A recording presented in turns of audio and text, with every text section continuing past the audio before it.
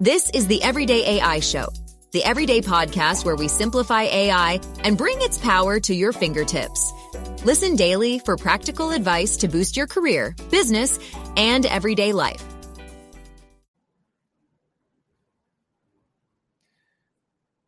Why are AI models so biased? It's pretty bad, right? Like whether we're talking about ChatGPT or AI image generators or just about any large language model, we see so many biases and prejudices come out in these models. And today we're going to talk about maybe how to understand and fix biased AI. I'm really excited for today's conversation. It's going to be a good one. It's actually a first for Everyday AI, which I'm excited about. So, hey, welcome to Everyday AI. My name is Jordan Wilson. I'm the host, and this is your daily live stream podcast, free daily newsletter helping everyday people like you and me learn and leverage generative AI. So let's today learn about why AI models are biased. But before we do, a quick reminder, if you're joining us live, thank you. If you're listening on the podcast, make sure, as always, check your show notes. We're always going to leave links to some other great resources where you can read more about today's episode and listen to related episodes as well. So before we get in to today's show, let's go over, as we do every day, the AI news. All right. So is AI coming to your hand? Yeah, kind of. So startup company Humane is set to debut the highly anticipated Humane AI Pin. So it's a new AI-powered smart device that is set to launch today for a price of $699 and a monthly subscription fee of $24. So it is a screenless device that aims to go kind of beyond the typical smartphone and by providing a lot of AI features such as translation services and music streaming. So the way this works is you kind of wear it on your shirt and it literally beams the information to the palm of your hand as the display. I'm not sure if I want it because I have kind of like fat, weird hands. So I'm not sure if I want to stare at them all day. That's just me. All right. We have chip news. Yay. We love chip news on Everyday AI. So NVIDIA may be providing chips to China, according to a recent report from the Financial Times. This is newsworthy because there were some recent restrictions on certain chip exports to China, but some leaked documents that the Financial Times is reporting on are showing that NVIDIA has developed 3 new chips aimed at growing demand for the AI technology in China, but also at the same time complying with these new U.S. export controls. So kind of making both parties happy. All right, last but not least, in our AI news for today, animated films are about to get a lot cheaper thanks to AI. So recently, the DreamWorks co-founder, Jeff Katzenberg, said that AI will help cut the cost of animated films by 90%.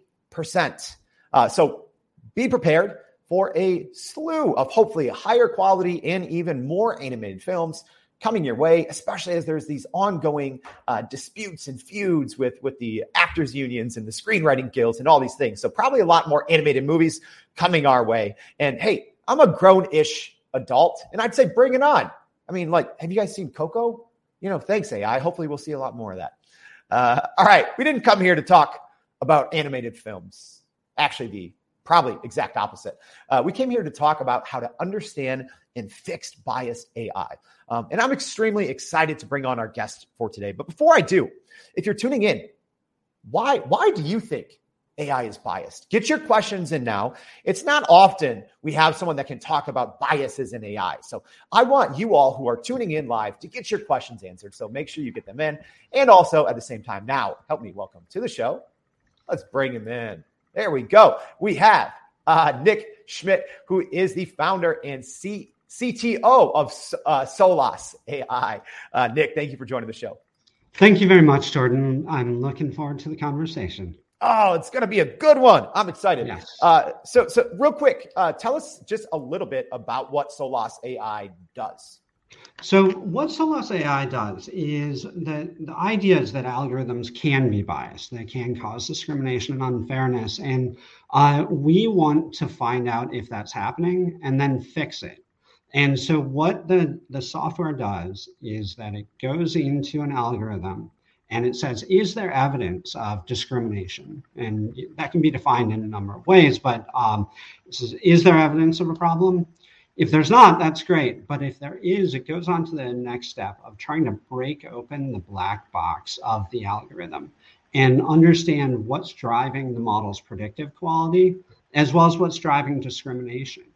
And from there, people can start to make decisions about whether to include certain things in the model or how to mitigate it, the problem. Once you have that idea, then you can start building alternative models that are actually less discriminatory. And that's the big part of it, is that we ultimately have software that's designed to search for and find fairer AI.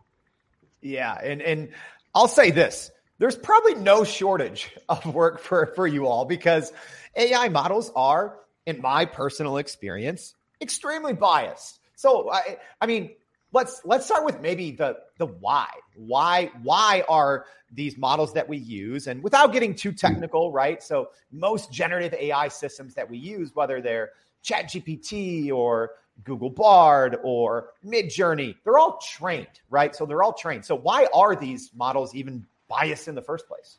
So unfortunately, there's so many reasons for this, and it can really happen at any point in the modeling process. It can happen with the data that you're putting into it. That can reflect historical or present discrimination.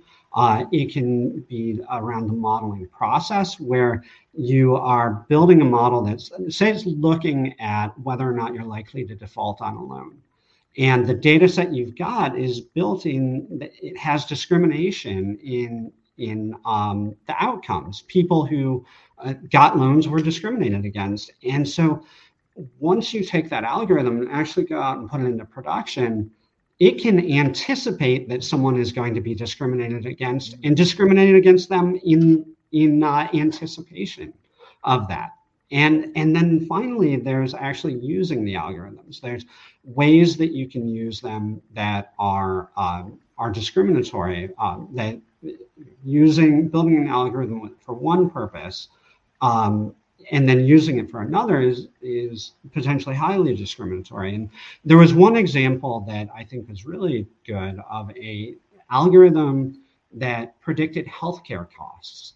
And it's totally reasonable for an insurance company or someone else to want to understand what someone is likely to spend over the next, year or 2 years or whatever it is. That way they can have their financial models be appropriate.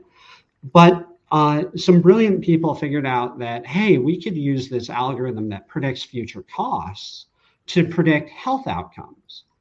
And the problem is that after the Tuskegee experiment that was up to the 1970s, where African-American men were intentionally injected with syphilis by doctors in the United States, when that came out in the public, African-American visits to primary care physicians dropped by 26%.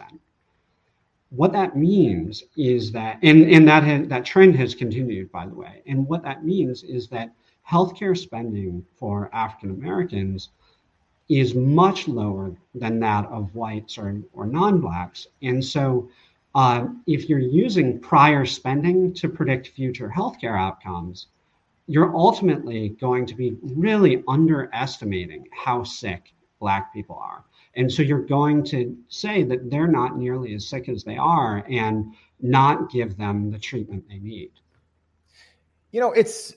That's a great example that you bring up, because it does seem like, and I've even kind of seen this firsthand on more, widely available models, but it seems like there is always a discrimination against certain populations of people. Like, as an example, if you ask for, every single week we put out a recap of AI news, and we use AI image generators. So if we're asking for a tech CEO, and it seems like it almost always gives you a mid-40s white guy, right? So maybe why is there always this maybe bias or trends that keep showing up in different models against certain populations?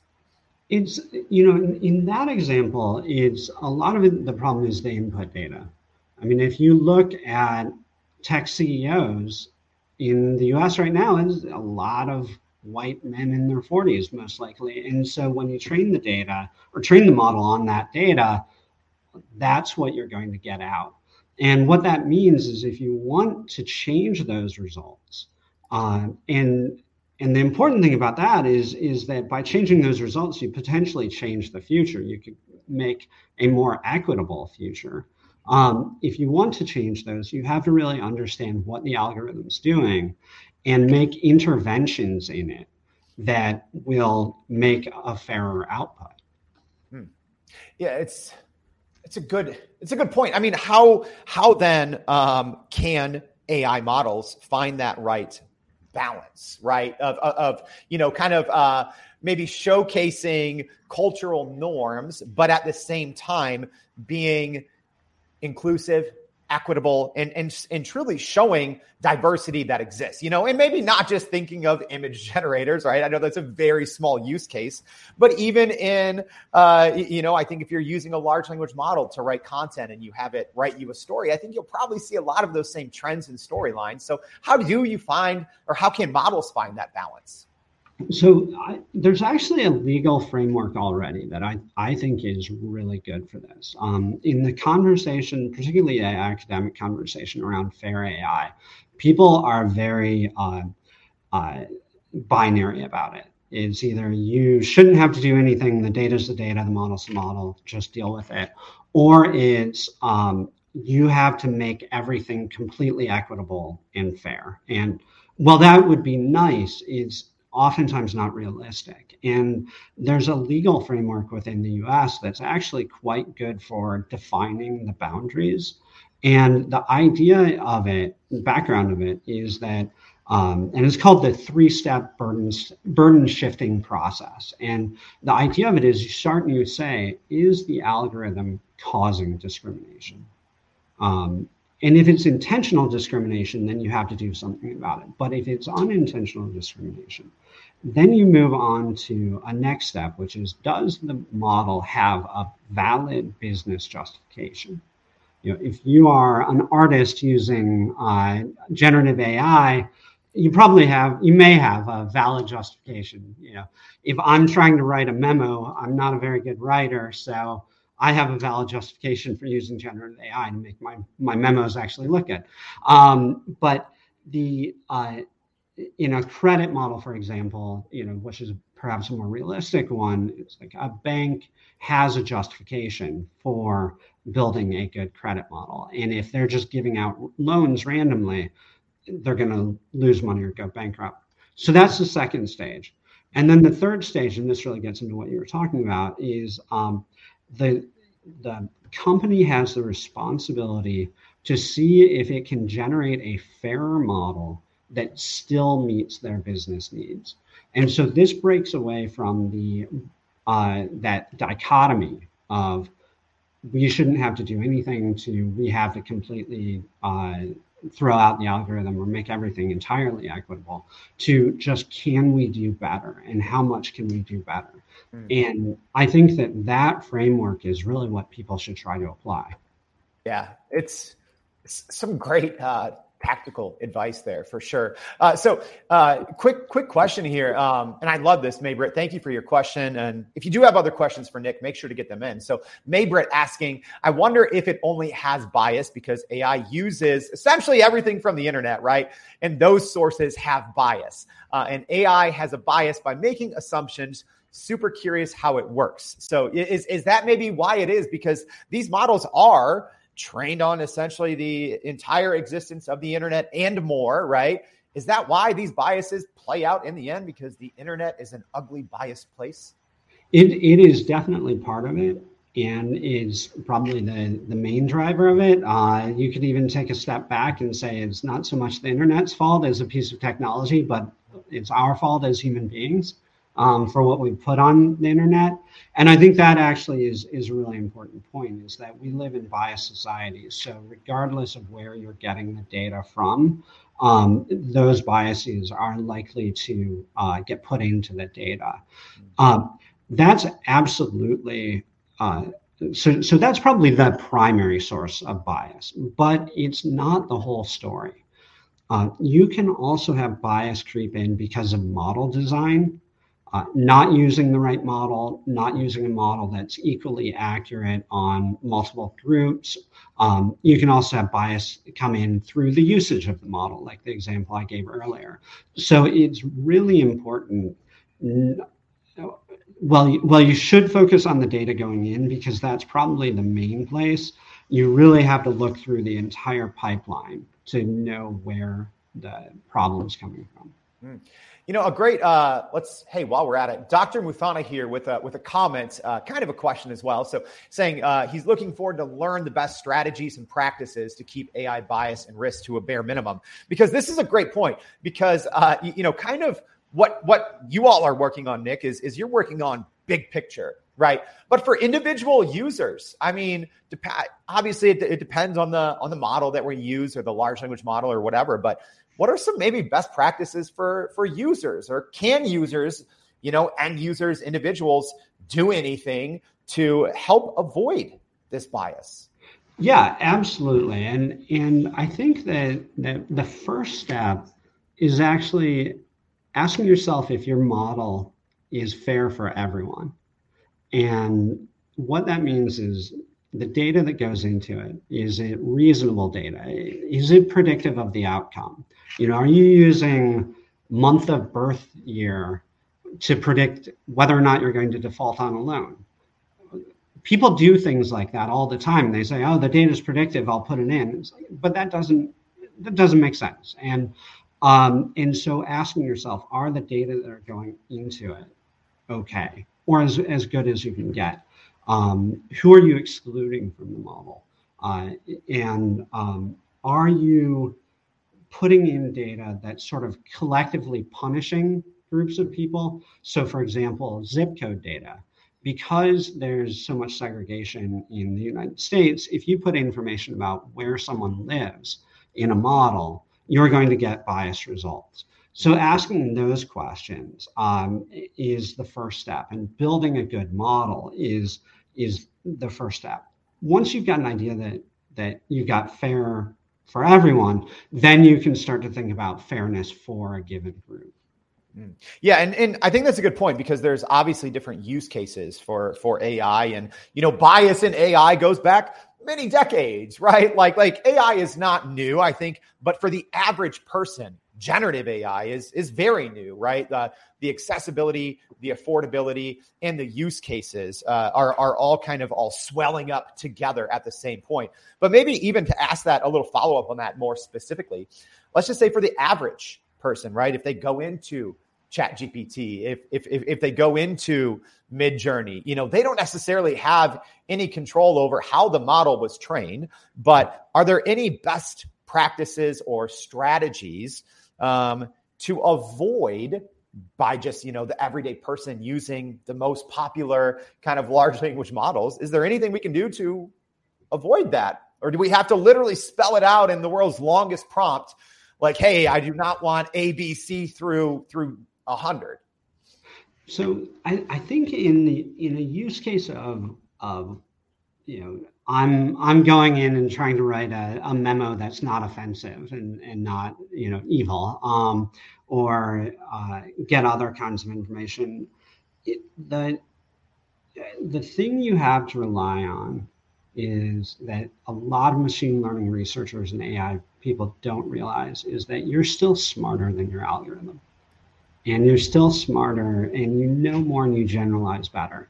And so if you are getting stuff out of a model, getting stuff out of generative AI, use a critical eye and ask yourself, you know what the world looks like. You know a lot about bias. I mean, we live through this every day. We see this. If you're a critical thinker, you probably know that. And so that's in a simple use case like just someone using ChatGPT, it's really about not just trusting the output.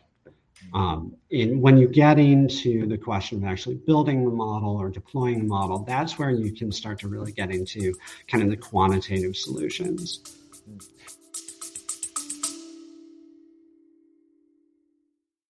Hey, this is Jordan, the host of Everyday AI. I've spent more than 1,000 hours inside ChatGPT, and I'm sharing all of my secrets in our free Prime Prompt Polish ChatGPT course that's only available to loyal listeners like you. Here's what Lindy, who works as an educational consultant, said about the PPP course. I couldn't figure out why I wasn't getting the results from ChatGPT that I needed and wanted. And after taking the PPP course, I now realize that I was not priming correctly. So I will be heading back into ChatGPT right now to practice my priming, prompting, and polishing. Everyone's prompting wrong, and the PPP course fixes that. If you want access, go to podppp.com. Again, that's podppp.com. Sign up for the free course and start putting ChatGPT to work for you. You know, I'm curious, Nick, and if you're just joining us midway through, thank you, welcome. We have Nick Schmidt, the founder and CTO from Solas AI, talking biases in models. My question is, like, maybe we kind of skip to the end, but we also talk about the trend of where things are going, because it seems like model development, large language models, generative AI is being developed at a breakneck pace, right? Like even early on, there's, thousands of, CEOs and very recognizable people that signed a letter and everyone said, pause AI development for 6 months. And instead we tripled down, right? Big news, OpenAI just released their newest update to their model, GPT-4 Turbo. It's supposed to be, better, faster, bigger, better at decision-making, all these things. So if the big companies are just developing faster and faster. And I mean, I'm sure they're doing things to address their own model biases, but how can you actually fix this, right? When the companies probably have so much pressure and feel they just have to get out more products, bigger models, more parameters. Like how can you, possibly fix these when it's just, everyone's just sprinting with their head down? Well, to make a shameless marketing plug, buy or license Solas AI software. More seriously, I mean, that's true, but more seriously, what I think is really important is that we've designed software, and we're certainly not the only company out there that have designed software that can be used quickly to mitigate these risks. And so I think that there has been, and certainly was true in the past, mitigating these risks was very difficult and time consuming. We're actually using AI to fix AI, and it's much faster as a result. And so you can still innovate and make fairer models. And I would say that you can actually make better models if you're innovating and considering fairness. So that was actually on my mind, Nick, because I'm glad you brought that up, right? It's kind of ironic, I guess, that you're using AI to fix AI. I guess my question is, why aren't the big companies doing this? Would it slow their process down? Would it slow their development down? Why aren't they maybe creating a bigger internal focus on fixing this problem before it ever goes out in the wild? Because once it does go out, it takes companies like yours many months or multiple years to really start to even make a dent, right? Because everyone's using these models. So maybe why aren't these big companies just fixing the problem internally first? So I think that they're trying often, but there's a big split between companies that are and have been doing something for a very long time and ones that are just getting started. So actually in the financial sector, the big banks have been working on this, and they've been working with us in my consulting role for 25 years, trying to make sure that algorithms are fairer. And so there really is already an established practice within financial services and to some degree employment. The tech companies kind of came in and said, we're smarter than you guys, we'll figure it out on our own. And it's kind of worked out how it's worked out. And I think that what's going to happen is there's going to be a lot of regulation that is going to actually move companies more and more in the direction of what financial services companies are doing. And so yes, this is a problem. And why isn't it being done? Why isn't anything being done about it? Well, there's a little bit, but they don't realize that there's already a good solution out there. And I think that'll change. Yeah. So another great question from our audience, and thank you everyone for getting these questions in. So Monica asking, can model outputs change over time with users asking for different or more diverse outputs? What a great question, Nick. Is that a thing? Can the outputs change? So it depends on, if I understand the question correctly, it depends on the type of model. Most of the work I do is in financial services and healthcare and other industries where the models are not dynamic.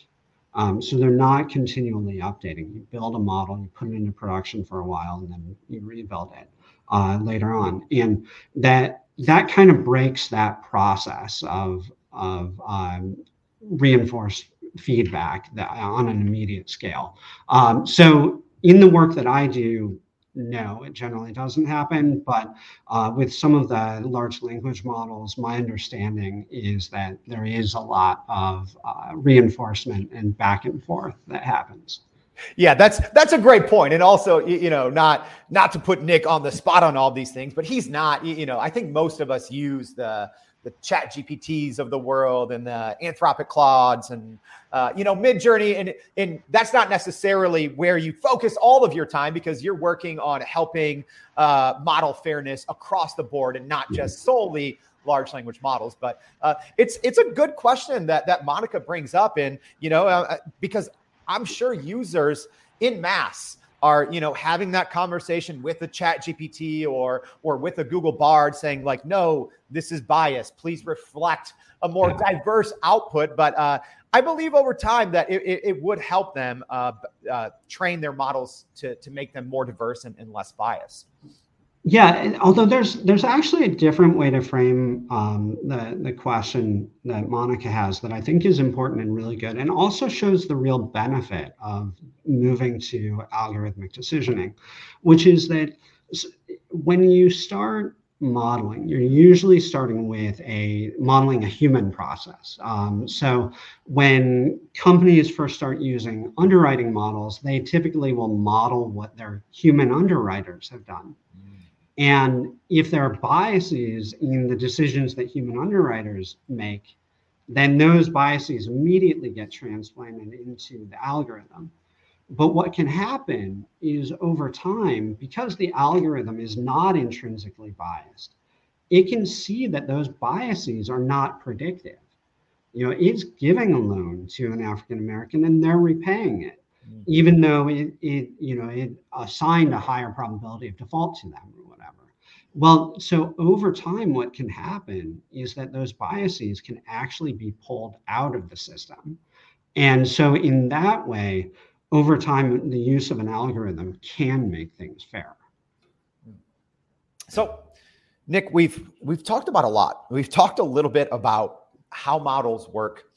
We've talked about some ongoing issues with biases and stereotypes that show up over and over in these models.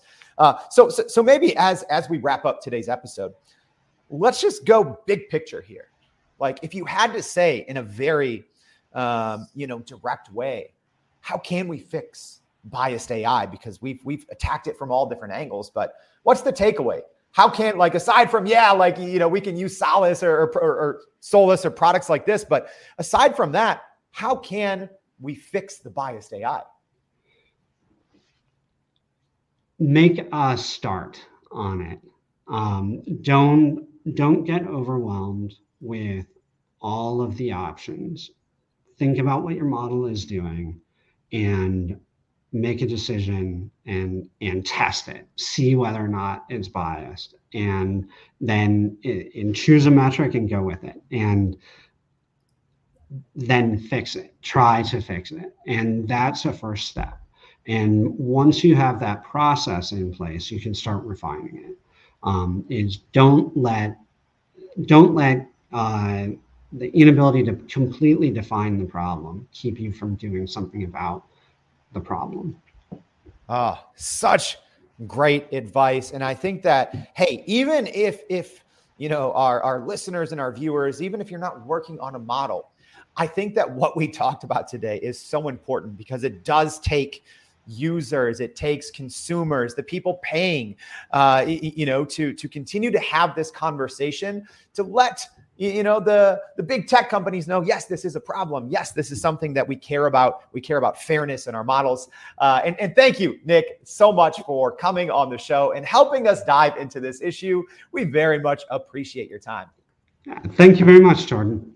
And hey, as a reminder, we did cover a lot, as we always do. So make sure you go to youreverydayai.com, sign up for the free daily newsletter. We're going to have a lot more information from Nick and what we talked about today, as well as just about everything else that's always going on in the generative AI world and more. So make sure you do that and make sure you join us tomorrow and every day for more Everyday AI. Thanks, y'all.